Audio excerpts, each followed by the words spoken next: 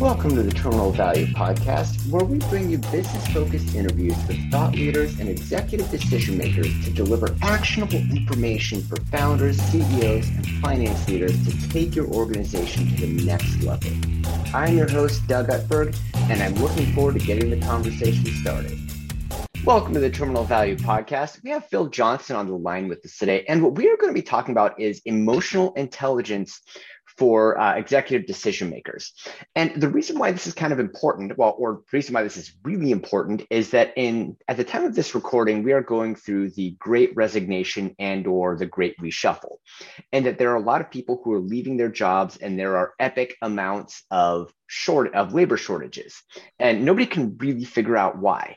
And emotional intelligence, I think, is a piece of that puzzle. It may not be all of it, but it's a piece of it. And one of the things we were talking about in the pre-interview was how a number of companies, Apple being the most notable, are really shifting its hiring and retention and promotion practices toward the idea of emotional intelligence.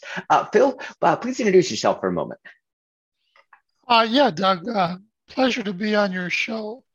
I'm an executive coach focusing on the development of emotional intelligence within individuals and organizations.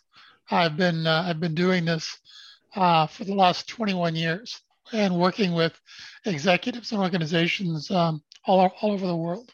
Yeah, outstanding. Well, and because I think the thing that kind of in our pre-interview that kind of stood out to me was you were talking about Apple using emotional intelligence for its recruiting and hiring processes.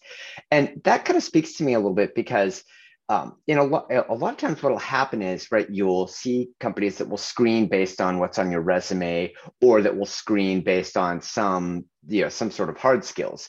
But what emotional intelligence is really about to me is your ability to interact with other people and to figure things out. And in most organizations, those are the only two things you really need to be able to get to be good at. Because of course, all the other skills you can learn, most of the hard skills you can learn if you need to. Most of the product information, all that you can learn if you need to. But the things that are really hard to teach are playing nice with others. And then also, when you run into something that wasn't in a set of instructions or an ambiguous situation, figuring out a way through it. Yep. I don't know. Tell me if there's something I'm missing, because there usually is. Well, emotional intelligence is a skill that produces hard, measurable, quantifiable results. And unpack that a little more for us. Yeah. It's a critical part of our development that's missing. Our educational system didn't provide it, and our employment system to this point hasn't provided it. And it's critically important because of the accelerating rate of change. It's estimated by some scientists that in this century, we could experience the equivalent of 20,000 years worth of change. So change is increasing at an exponential rate. Mm-hmm. And we've got a 500 million year old brain that doesn't like change. So what actually happens is whenever we take an action that moves us outside of our comfort zone, there's a part of our brain called the amygdala that doesn't want us to do that. So it secretes a hormone into our bloodstream called cortisol. And that causes our prefrontal cortex to shut off. And we typically go into some type of fight, flight, or freeze mode. And when that happens in conflict situations, people die. And when it happens in business or personal situations, relationships die. We burn trust. And it leads to drama, chaos, and conflict. So as an analogy, if you think of your amygdala as a very frightened 4-year-old child, the development of our emotional intelligence acts like a big brother or a big sister to quiet the amygdala response down and better enable us to feel the anxiety that change and innovation always creates in us and move through it towards the vision of our desired results, as opposed to allowing that anxiety to control us. So I think that's there's a lot of very profound things you just said. So I'd like to start. I'd like to address a few of them, because, like, for example, one thing that I keep thinking of is that when, as you said, when you're going through a lot of change, it's really easy to look back and say, oh, well, I should have X. If only I had Y. It's very easy to fall into that look back fallacy trap. Yeah. And of course, hindsight's always 2020. And there can be very good reasons why you made decisions you did. And sometimes people just make bad decisions. I think that's the thing, is that's not something you can let cripple you. But I think it's, if you're not aware of it, it's really easy to kind of fall into some of those, I call them psychological traps. Earlier this morning, I was reading articles on the 12 Jungian archetypes. So I'm getting a little nerdy on us today. So what actually happened? See, the only time we can make a decision, the only time we can take an action that will generate a results is in this moment. Yeah. The past doesn't exist, and the future will never exist. The future, when it arrives, will be the present moment. So we share this present moment with everybody on the planet. And how we behave in this moment will determine our behavior and determine our results. And that's a direct reflection of our level of emotional intelligence. When we're being motivated by our fears, we tend to become more resistive, more judgmental, and more attached to outcome. And so we tend to retract into our comfort zone, which is the opposite of change, which is the opposite of growth. As we learn to become more emotionally intelligent, as we do the emotional labor required to develop our emotional intelligence, we're more able to move outside of our comfort zone and move through the anxiety that creates towards what it is we're trying to achieve. You see, most people are actually trapped by their fear, by their ego-based fear. Yeah. And they rationalize it. They tell themselves rational lies to justify staying in their comfort zone. And when that happens, you see, if somebody's unwilling to move out of their comfort zone, the only alternative they have to try and generate better results is to try and control and manipulate everybody else to get them to change. And unfortunately, that's the way most of us have been behaving for a very, very long time. We've been relying on position-based power to control and manipulate others, as opposed to being willing to do the emotional labor of changing ourselves. Well, and so I think again, they're just profound statements are being. I was going to say it's like dealing out a deck of cards. They're just the face cards are just flying off the top of the deck here. There's a couple of things you said that I'd like to explore a little more. Sure. Number one is you were talking about attachment to outcomes, because that right there is descriptive of almost every corporate evaluation hierarchy I've ever seen, which is basically that good outcomes get rewarded irregardless of whether or not the person who is in charge had anything to do with it, and bad outcomes get punished irregardless of whether it was the real responsibility of the person who it was attached to. And so what ends up happening then is you end up having an internal political shuffle for people to try to maneuver themselves to the ships that are already headed in the right direction so they can try to take credit for the movement. What you're describing is an example of a toxic environment created by people being motivated by fear.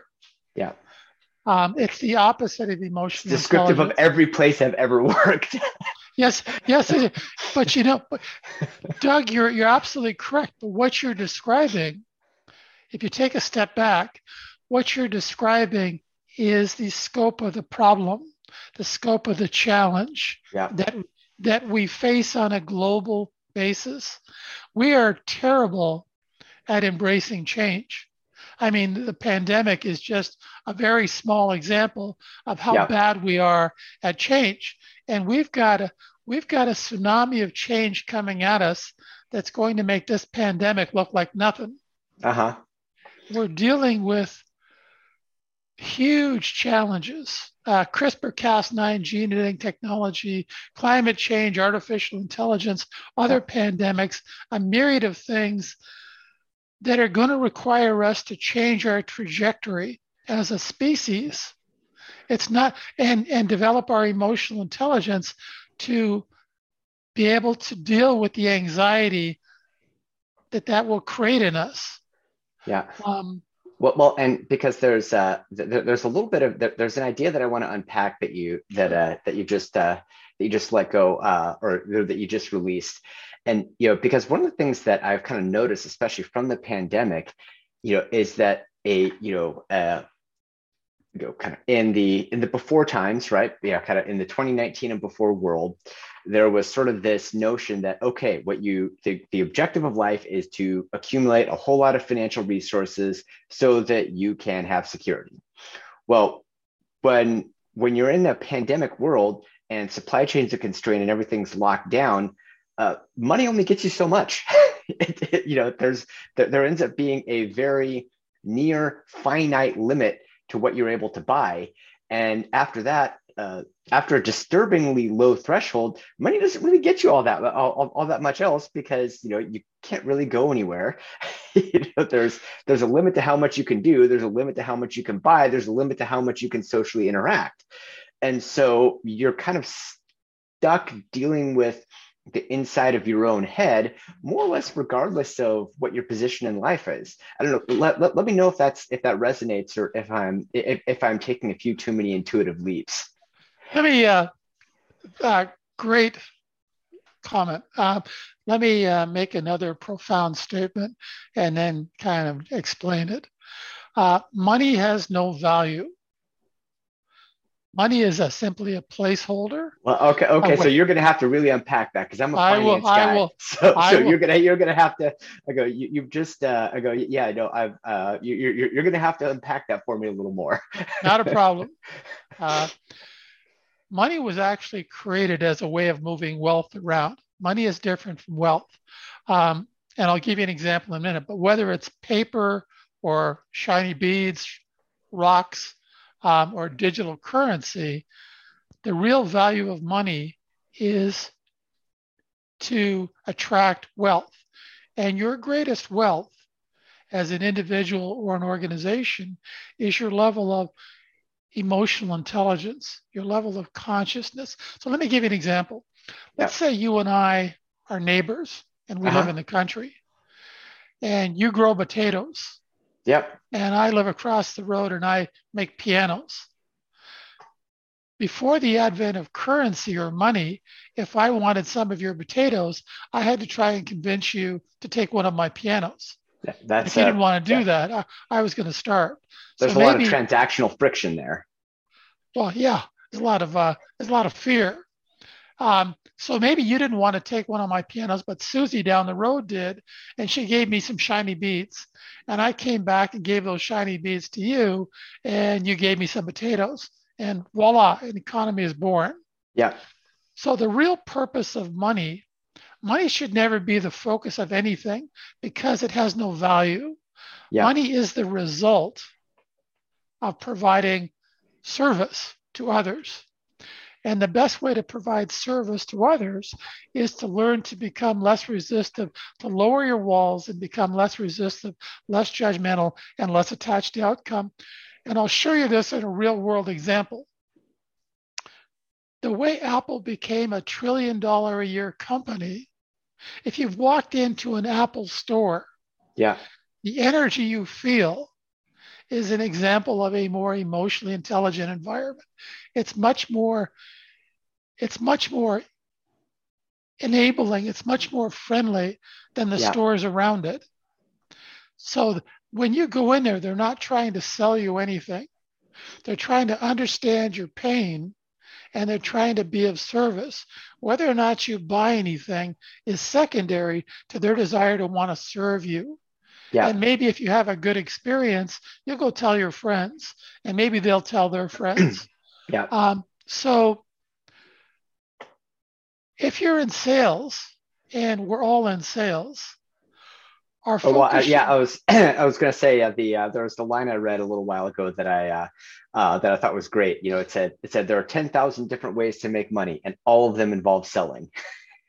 we're always selling or being sold. And in my career, I've generated over $1.5 billion. Um, it's what was I going to say? I forget what I was going to say. All right. It's the service you provide, the level of trustability you demonstrate in providing the service is going to create the kind of deep relationships that you want to that are going to generate more revenue. You're actually going to generate by developing your emotional intelligence, you're actually going to generate far more revenue with much less effort, and you're going to have a lot more fun doing it. Uh-huh. But what you talked about earlier is really, we're at a tipping point as a species on the planet. We need to change our trajectory in order Yeah. to be able to embrace change, or we're going to be overcome by the accelerating rate of global change. Uh-huh. So the development of our emotional intelligence isn't a solution to the challenges we face. It's the only solution to the challenges we face. Yeah. That's interesting. Well, and because like one of the things that I think about, just kind of for my situation is so on April 20th of 2020, I was actually I was let go from my corporate job because my boss had moved out. New chief information officer came in, and he got rid of all the people who were in the old guy's inner circle, which is endemic of the kind of toxic behavior that you're talking about. But ultimately, it is what it is. And I had to do a lot of kind of internal reflection to say, okay, I'm kind of floating out in the sea of 25 million other people who have just been separated right now, trying to figure out what next steps look like. Well, and in a traditional corporate hierarchy, you're looking at 2 to 5 years anywhere you go to prove yourself before you really have a shot to ascend. And of course, this is all because, and this is a part of my personal maturation is going through, okay, is the objective to ascend? Well, what's the objective to ascend? The objective to ascend in a corporate hierarchy is so that you can exercise power behind a wall of safety in the form of your salary by a third party entity. And so as I was really examining that, I was thinking, okay, is this really what I want the remainder of my life to be about? And of course, obviously, I started this podcast. I started a consulting business. So the answer is no. But I think more and more people will be coming to that realization, and or the people who are really successful in executive leadership positions, I think will need to become more mindful of this, because what we're experiencing right now, I think, is the ultimate unraveling of, as you said, of the power hierarchy paradigm, because can I jump in and make another profound statement? Please do. I noticed from your LinkedIn profile that you have some military officer training. Yes. Yeah. And actually, I'm on another podcast later today that's focused on the military. Oh, excellent. And part of what I'm going to be telling them is what I'm going to tell you now. You don't want to try and fit in. You want to stand out. You've had some excellent training in emotional intelligence, in doing the emotional labor of learning to deal with your fear in high stakes situations. You've learned the value of teamwork and the oxytocin that chemically that gets released in our brains when we're working with people we trust and that trust us. Yeah. You've learned how to adapt and change rapidly. These are skills that organizations do not have. They do not have the type of emotional intelligence training that you've received. So the goal shouldn't be to try and fit in. The goal should be to stand out and demonstrate your leadership. Yeah. Because that's really what we all need. We don't need more people to conform. We don't need more people to fit in. We need people to stand out and lead us, inspire us through their example. Well, and further, I would say, because in a lot of cases, right, when you are attached to the idea of trying to ascend within a power hierarchy, conformity becomes necessary. And so then the question becomes, okay, well, how, if you in order to be an effective leader, you need to maintain independence, but in order to ascend, you need to conform. And so how do you maintain that balance between those two kind of competing priorities? Because in order to get to a point where you're in charge and can have an extended impact, if you have conformed so much along the way that you're another soulless corporate robot, then, and again, I'm not calling anybody listening to this podcast soulless corporate robots. In fact, the reason you're listening is because that's not your objective, but that's the system you're fighting against, is that people who want to put soul in the game are fighting against that system. I've worked with executives all over the world running multi-billion-dollar companies with thousands of employees and Harvard MBAs and PhDs. And I can tell you, a lot of the folks at the top are really scratching their head, and they're looking for leadership from below. They're looking, what got them to where they are won't get them to where they need to be in this rapid and accelerating world in which we live. Yeah. So whether it's through M&A or whether it's through buying other smaller companies, they're looking for help.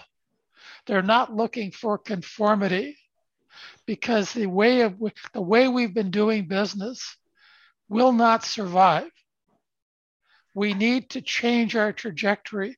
We need to change the way we do business. We need to be able to develop deeper relationships, and we need people within our organization to lead us, to inspire us, to show us how to do that. So you don't want to follow a system that's crumbling. You want to lead in the development of a new kind of organization that values trustability and emotional intelligence, that's developing emotional intelligence, because that is the greatest source of earning power, either as an individual or as an organization. Yeah, I don't know that it's possible for me to agree more. Well, let's see. So I think we're actually starting to get close on time. So give us just a couple last thoughts, last ideas, ideas people can put into motion right away, and then of course we'll make sure that everybody learns where they can subscribe to your newsletter or learn a little more about you. The best advice I can give anybody, and I do give anybody, is to develop their emotional intelligence, to begin getting on the path to developing their emotional intelligence. The ROI in making that investment is huge, and it keeps getting greater and greater and greater. There are executives I've been working with for over 12 years because the ROI keeps getting greater and greater. Yeah. They can reach me. They can get on my calendar through my LinkedIn profile. Okay. And I would be happy to meet with them and discuss the journey further. But I would say that the greatest source of earning power is your emotional intelligence.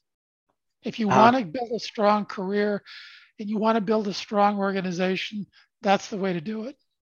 Got it. Okay. And what's so you said your LinkedIn profile, so that would be do a search for Phil Johnson. Is there a website that you'd like to send people to also? Not really. There is a website, and there's a lot of information on the website, but the best way to start is to have a conversation with me. Excellent. Well, in that case, go to LinkedIn and do a search for Phil Johnson.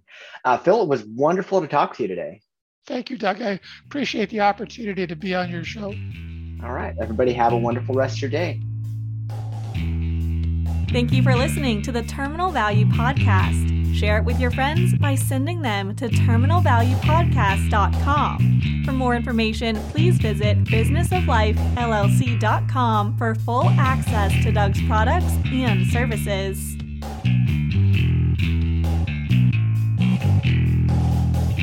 All rights reserved. No part of this broadcast may be produced in any form by any means without written permission from Business of Life, LLC. All trademarks and brands referred to herein are the property of their respective owners.